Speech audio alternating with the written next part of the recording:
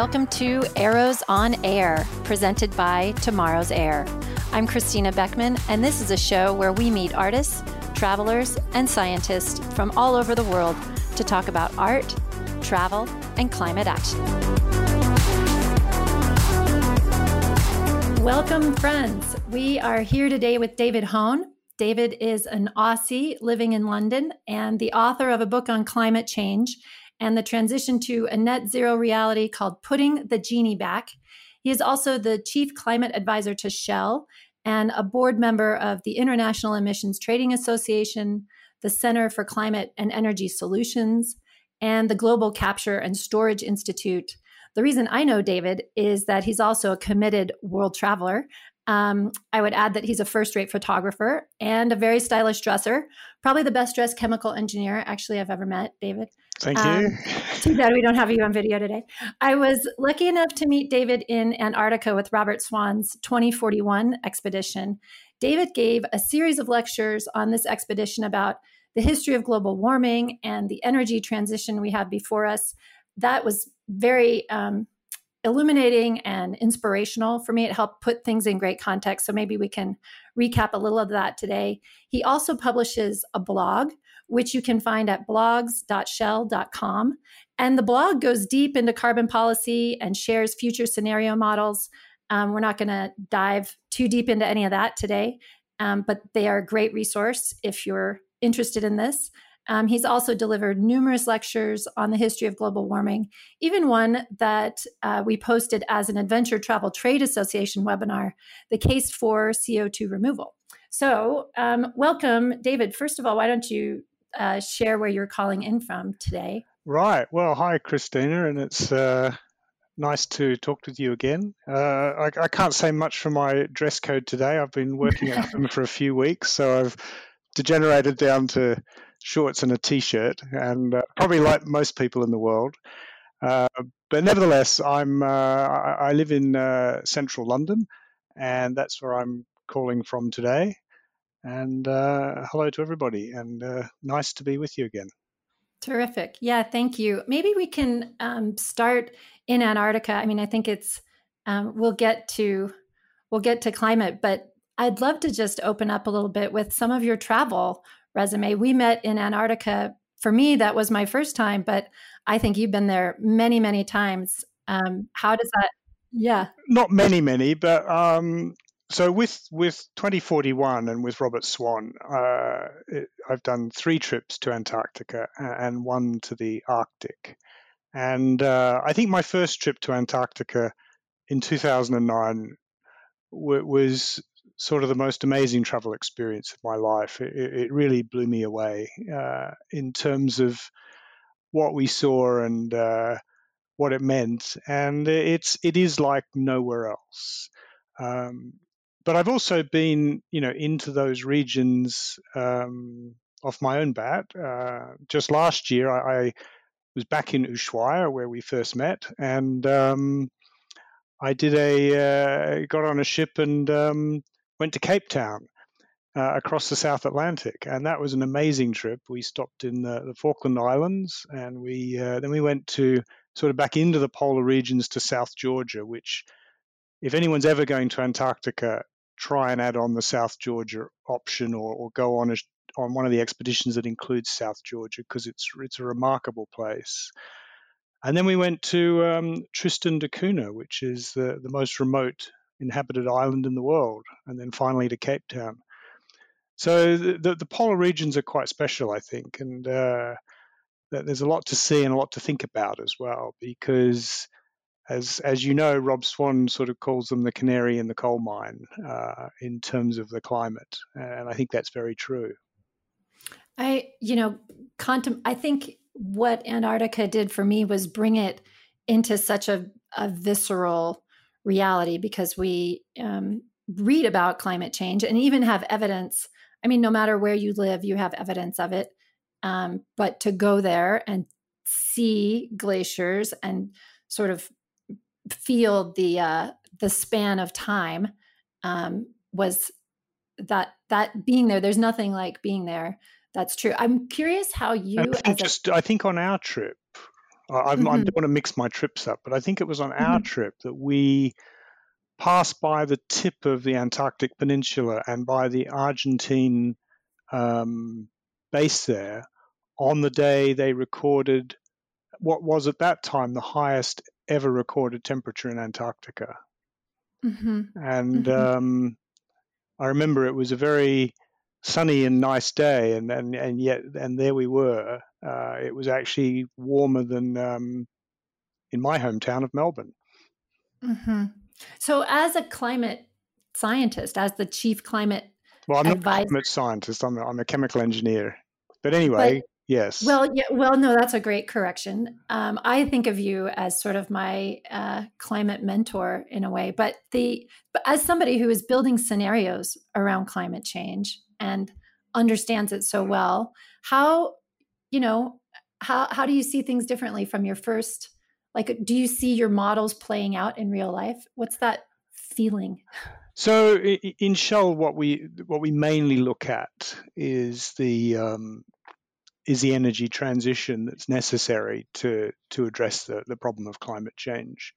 And in fact, as a scenario team, that's one of our priorities, is to help the company navigate the waters around the energy transition.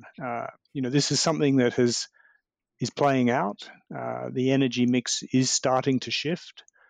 I think there's a lot of excitement around that, but there's a lot of anticipation that this is something that will happen overnight, when that's unlikely to be the case. That the energy system is vast and complex, and whilst it is now moving and that shift is occurring, and it's gaining momentum, it's still going to take quite a few decades for this to play out.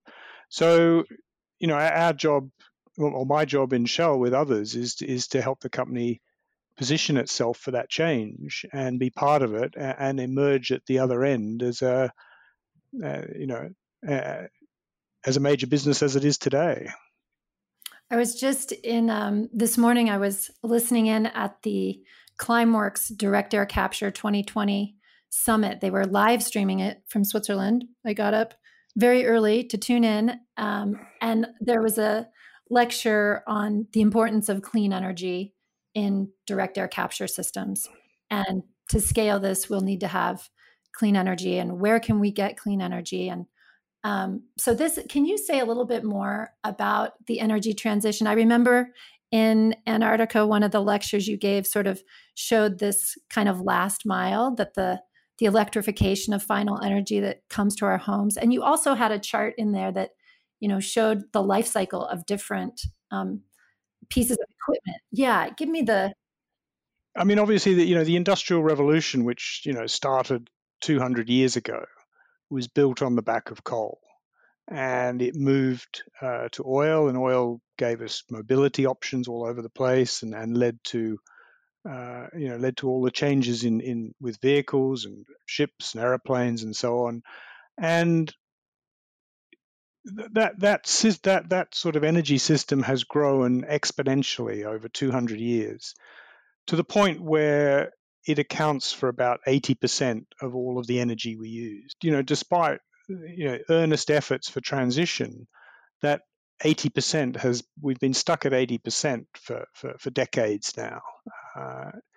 Even as the EU and the US started to move towards renewables and started to look at alternatives, you've got China and then India powering up and using coal, just as the UK and the US did in the Industrial Revolution. And so the energy system is really hasn't shifted a great deal in a very long time. And so the challenge in front of us is to see that shift accelerate. And I think where we are today is that the set of technologies that we need to bring about a change in the energy system, and a complete change, are now visible and available. Some of them are still a bit more expensive than the fossil fuel alternative, Some of them have come down in price a lot over the past few years to sort of match fossil fuels. But that means that they're only really just getting going from a commercial perspective. Give me a couple examples of the most visible and available. So I think the most visible and available of recent years has been solar PV. So these are solar panels. And if you go back a decade and certainly 2 decades, this was an expensive technology. And yet today, people are building solar farms in various places around the world, competing easily with coal and natural gas. Now, one of the difficulties, of course, with that is that solar is a partial solution. It doesn't work all the time, obviously, because the sun is only there 12 hours a day on average. So when the sun is up, it's a very competitive solution. But when the sun goes down, you have to find something else. You either have to store electricity or you have to revert back to fossil fuels. At the moment, of course, we're reverting back to fossil fuels. So it's still got a long way to go, but I think it's made tremendous strides in the last decade, and there's more to come. So expect to see large-scale use of that technology. But solar PV is a technology like a wind turbine that produces electricity. And although electricity feels like it's everywhere in society, for the most part, it's not the energy we use to deliver energy services. In fact, only 20% of the energy we use is electricity. The other 80% is solids, liquids, and gases like oil products, coal, and natural gas. So even though we're making big inroads in decarbonizing the electricity system with solar, we haven't electrified the energy system yet, and that's been plodding along at a pretty slow rate for the last 100 years. Now, as we shift transport into the electricity system, and that's another technology where the price is coming down quite rapidly, that rate of change will start to change itself. But again, good old Tesla, who are much in the news today, they've been with us now for 13 years, and certainly through their efforts, they've changed the mindset around electric vehicles. But you've yet to really see a change in the fleet on the road, or even the fleet in the showroom. Mm-hmm. So these are long, slow, big systems that have to change, but they can change, and I think the signs of change are all there. Mm-hmm. Yeah, I remember the idea of how long it takes to phase out shipping. These freighters that go across the seas they live for 30, 40 years. They do, yes. And then, of course, a lot of the big capital equipment lasts that long. Big container ships and things last for 30 years. But then if you were going to build a new container ship that ran on something completely different, say it ran on hydrogen fuel cells, and that's possible, the technologies are there to do that. It would be more expensive than the existing fleet, but those prices will come down. You sort of have to start planning now to start to see ships emerging in 2030.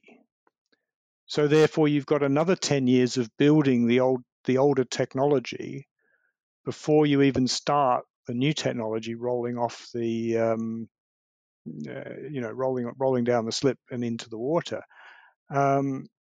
Because we don't really have a design yet for a large-scale container ship running on hydrogen, although that may be emerging. We haven't really tested it out at scale. There are no refueling facilities around the world for hydrogen. You'd want to put them in the places where ships typically fuel, so that's like Singapore and Dubai and Rotterdam and somewhere around in the US Gulf Coast. So you've got to build them. So the whole system takes time, but as I said, I think all the technologies are there now. It's a question of governments applying themselves and companies applying themselves and building it. The notion of so I remember a conversation also that we had in San Francisco on the sidewalk in front of maybe the Apple store, or maybe it was that crazy coffee shop that I took you Maybe to. it was, yeah.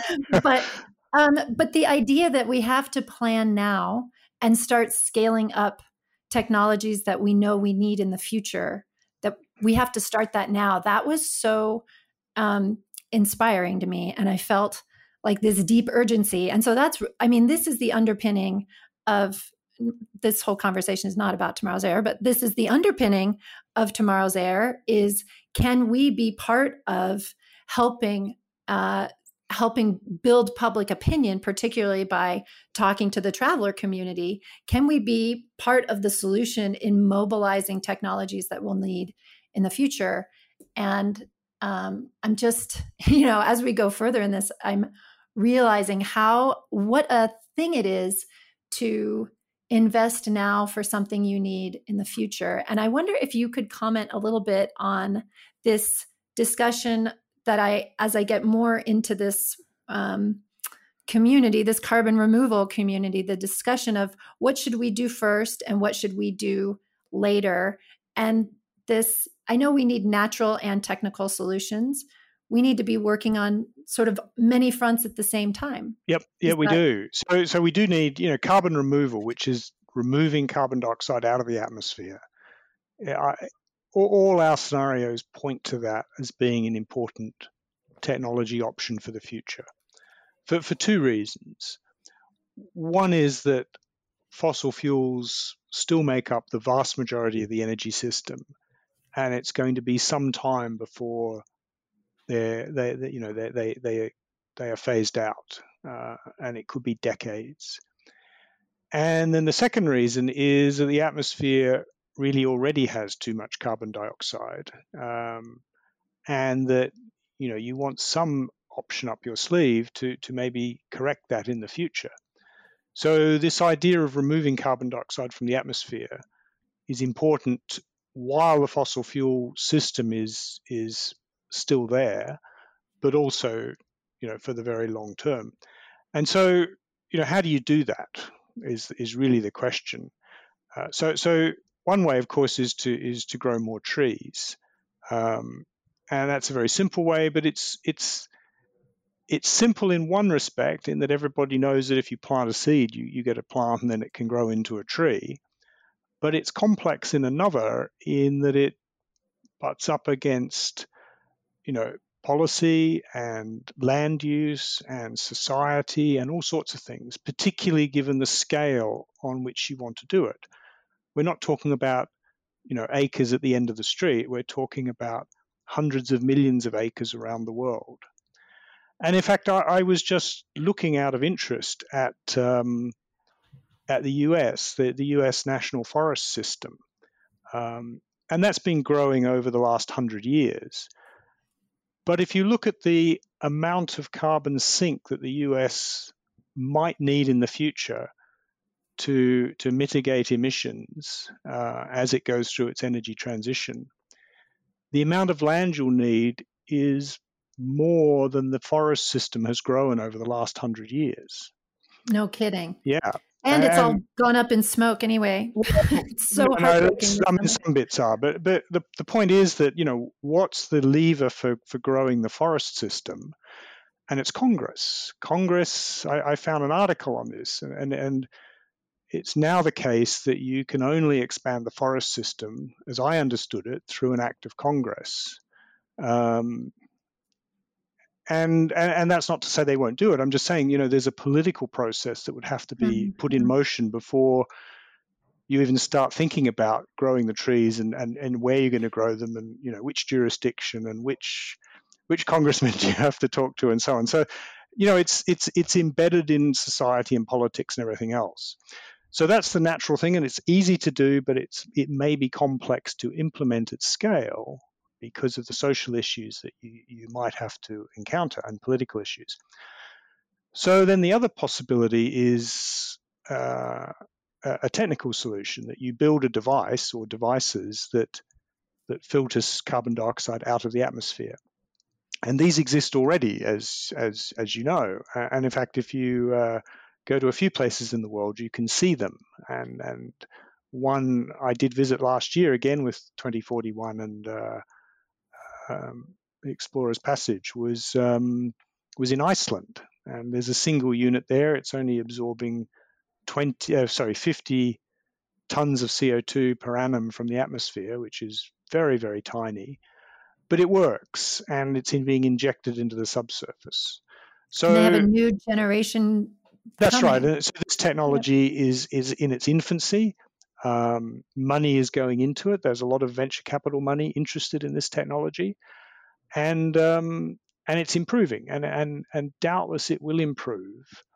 But let's not forget, back in 2000, everybody thought, or 1990s, everybody sort of thought, well, solar's exciting, and NASA used it, and they put it on all those satellites, but it's very expensive, and it's taken 25 years to get to the point where it makes up a couple of percent of the global electricity system, which in turn makes up a fifth of the energy that we use.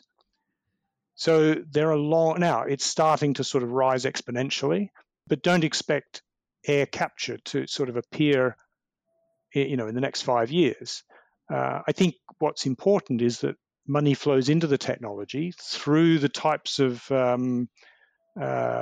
mechanisms that you've set up under Tomorrow's Air, which encourages development of the technology and allows the developers to look for new routes and look to how they scale it to make it more cost effective. So I think that will happen. It's just a question of really how long and how much capital can flow into it. And I think Tomorrow's Air is a great route for people to invest in, to actually see a technology that we're going to need during this century come into being. Of course, I love you for saying that because we are very optimistic and hopeful. Here, I was thinking about voluntary carbon markets, which I have had since Tomorrow's Air launched.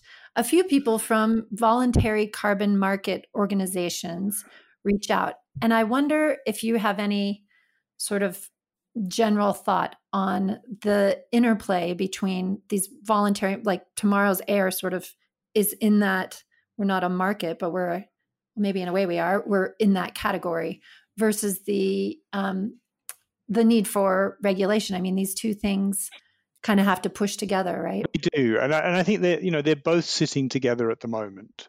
The regulatory world, which seeks to manage carbon on a large scale across countries and then across the world under the Paris Agreement, is ultimately where we need to go. But we're a long way from that being fully effective today. And so the voluntary market, which allows individuals and companies and various groups to start the ball rolling, is filling that gap. Now, in a wildly successful Paris Agreement world, the voluntary market phases out. And that's actually a good thing, right? Because it means unnecessary, right? It becomes unnecessary, right? But today it's very necessary because it's a way of channeling capital and into technologies and sowing the seeds for the future. But we should wish that it vanishes, because if it does vanish, I think we're in a world that is rapidly heading down the path towards decarbonization. Mm-hmm. We were thinking of a campaign that would be something like that, like put us out of this line of work, make us unnecessary. I want. Can you say a little bit about carbon removal allocation quotas? I know that this is another piece of when we talk about getting to net zero, and I think you mentioned this a little bit in the other podcasts that I listened to. Yeah, we're not getting to net right now because we aren't removing. No, we're not. But so, for instance, the European Union is currently putting together legislation such that all the countries under the EU will have energy systems at net zero emissions by 2050. And what that means is that the net emissions from the EU's energy system will be zero, but there will still be emissions, and where there are emissions, there'll be an equivalent removal, so that the overall is zero. Yeah, and so you have to build a policy system that encourages that. Now, at the moment, the EU has an emissions trading system, which is like they have where you are in California, a cap and trade system that basically allocates allowances which allow you to emit CO2 into society. And the number that they're allocating is slowly decreasing over time till eventually it reaches the point where the government doesn't allocate anymore because there's nothing left to allocate because you're at zero. But at that point, you're still probably emitting. You've still got industries and you've still got planes and you may still have ships that are emitting carbon dioxide because they're still using fossil fuels because it takes so long for the system to change. And so those systems have to somehow change over time such that they act as trading systems between those that have removals and those that need them to balance their emissions. So I think that's a fairly easy transition for the cap and trade systems, but it's one that policymakers need to start to think about. But we're getting into the weeds a bit here, aren't we? We are. Sorry, we are in the weeds. Well, the thing that I think is well, it's what's interesting is that from a traveler, the way travelers look at this is very much like I'm flying from New York to Rio de Janeiro, and I'd like that to be a neutral. How can I make that neutral? And this sort of contextualizing this in the broader scope, like all countries are trying to figure out how to do that, and it's more. There's more to it than plant a tree.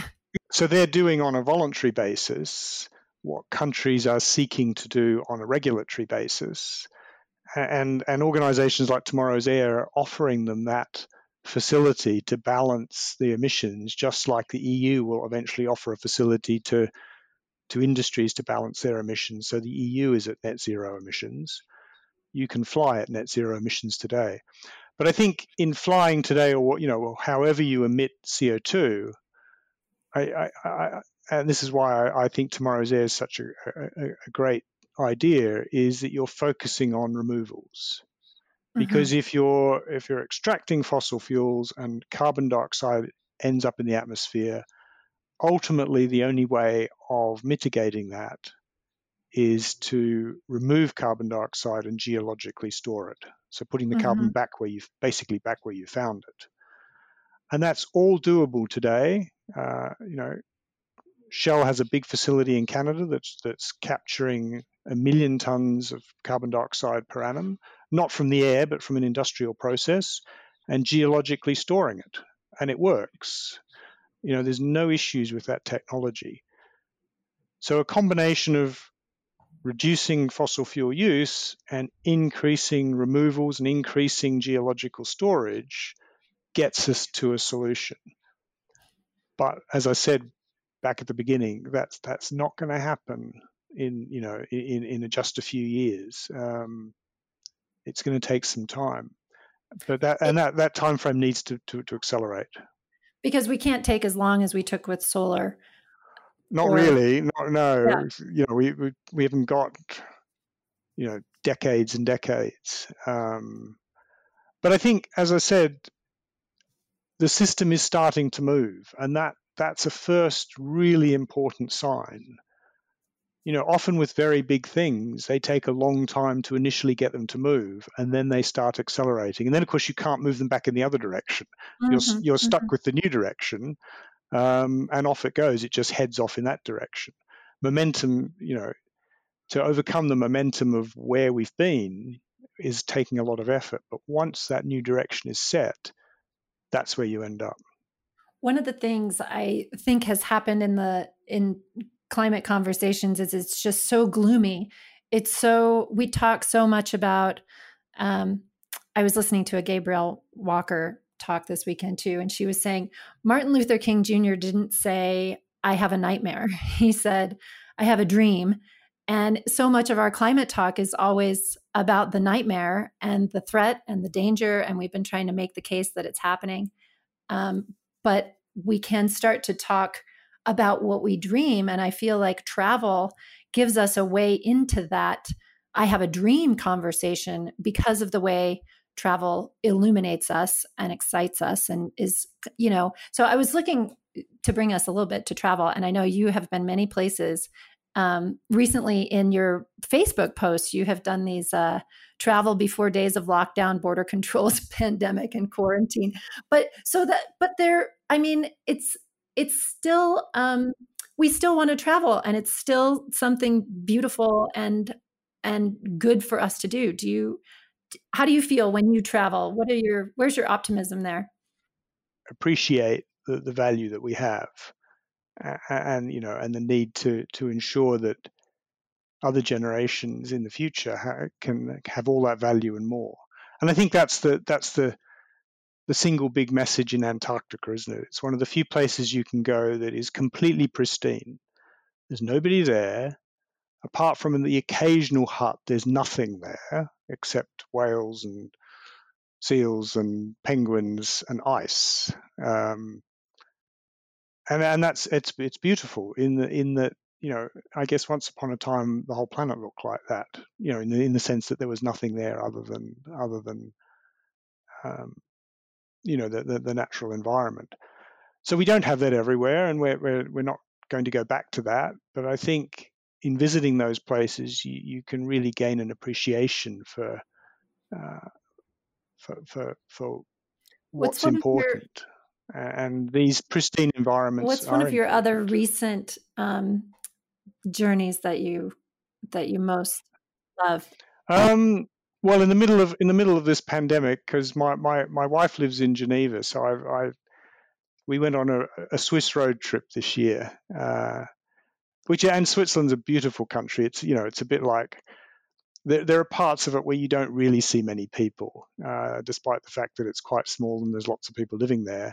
When you get up into the mountains, it's pristine and beautiful, and it reminds you a little bit, not quite the same amount of ice, but of Antarctica. I think because of the scale. You look at the Matterhorn and you look at the Mont Blanc and things, and the scale of the mountains in Switzerland, which you can just see very clearly in front of you, is immense. And that gives you that feeling of a place like Antarctica, because the scale of Antarctica is like nothing else I'd ever seen. So yeah, there are lots of. I think even in a pandemic, it's still worth trying to get out there and find some natural environment to go and visit. And it's actually oddly enough, it's a good time to visit because there's far fewer people traveling, which isn't really what the travel industry wants. But nevertheless, there's a certain beauty in sitting there with no one else there. We are actively looking at how to build back better. I know. Let's see if we can do it. I want, before we wrap up, David, I want to ask you about your musical taste. I've been asking all our guests what they listen to. Yes, what you listened to as a young man in Australia, and you were in different small towns, it sounds like. And then what do you listen to now? Well, I guess, I grew up I was a teenager in the 70s, so I just enjoyed all of the, whatever was the top 40 in the 70s. I always remember, it's bizarre the things you remember, listening to, because we used to get it in Australia, and he's long gone, Casey Kasem's. Oh, sure, I know Casey Kasem's Coast to Coast or something, I can't remember. Yes. And his top 40, I used to love listening to that. Me too. The problem I have with my son is that I still listen to the same music. And he can't bear it, so I don't blame him, because he's got his own taste today. So I think for a lot of people, you get stuck in the music that you enjoyed. And so I'm to imagine you and your wife driving through Switzerland with the hits of the 70s. This is an amazing vision. We did actually. We did have it on, and my son was with us this time. He's sitting in the back, sort of thinking, "Oh God, what am I doing?" But he does at least enjoy the travel, and I'm hoping to get him to Antarctica maybe next year. Wonderful. Well, David, thank you so much for taking the time. You've been so generous. I think your patience with people from outside your world is unbelievable, because the stupidity of the questions that I have asked and will continue to ask. Great questions, because I think they're throwing a light on things that not that many people have reason to understand. It's not that they don't understand it or can't understand it; it's they don't have a reason to understand it. And but it's important, because it's becoming important for everybody's life to understand some of these things. Like we all have to understand COVID statistics today. Who would have thought about that a year ago? Who would have thought? That we needed to know what our numbers were and how pandemics spread, but we do, because it helps us contextualize the problems that we've got. Mm-hmm. Wonderful. Well, I'm so grateful, and look forward to being in touch. Good. All right. And thank you very much for inviting me today.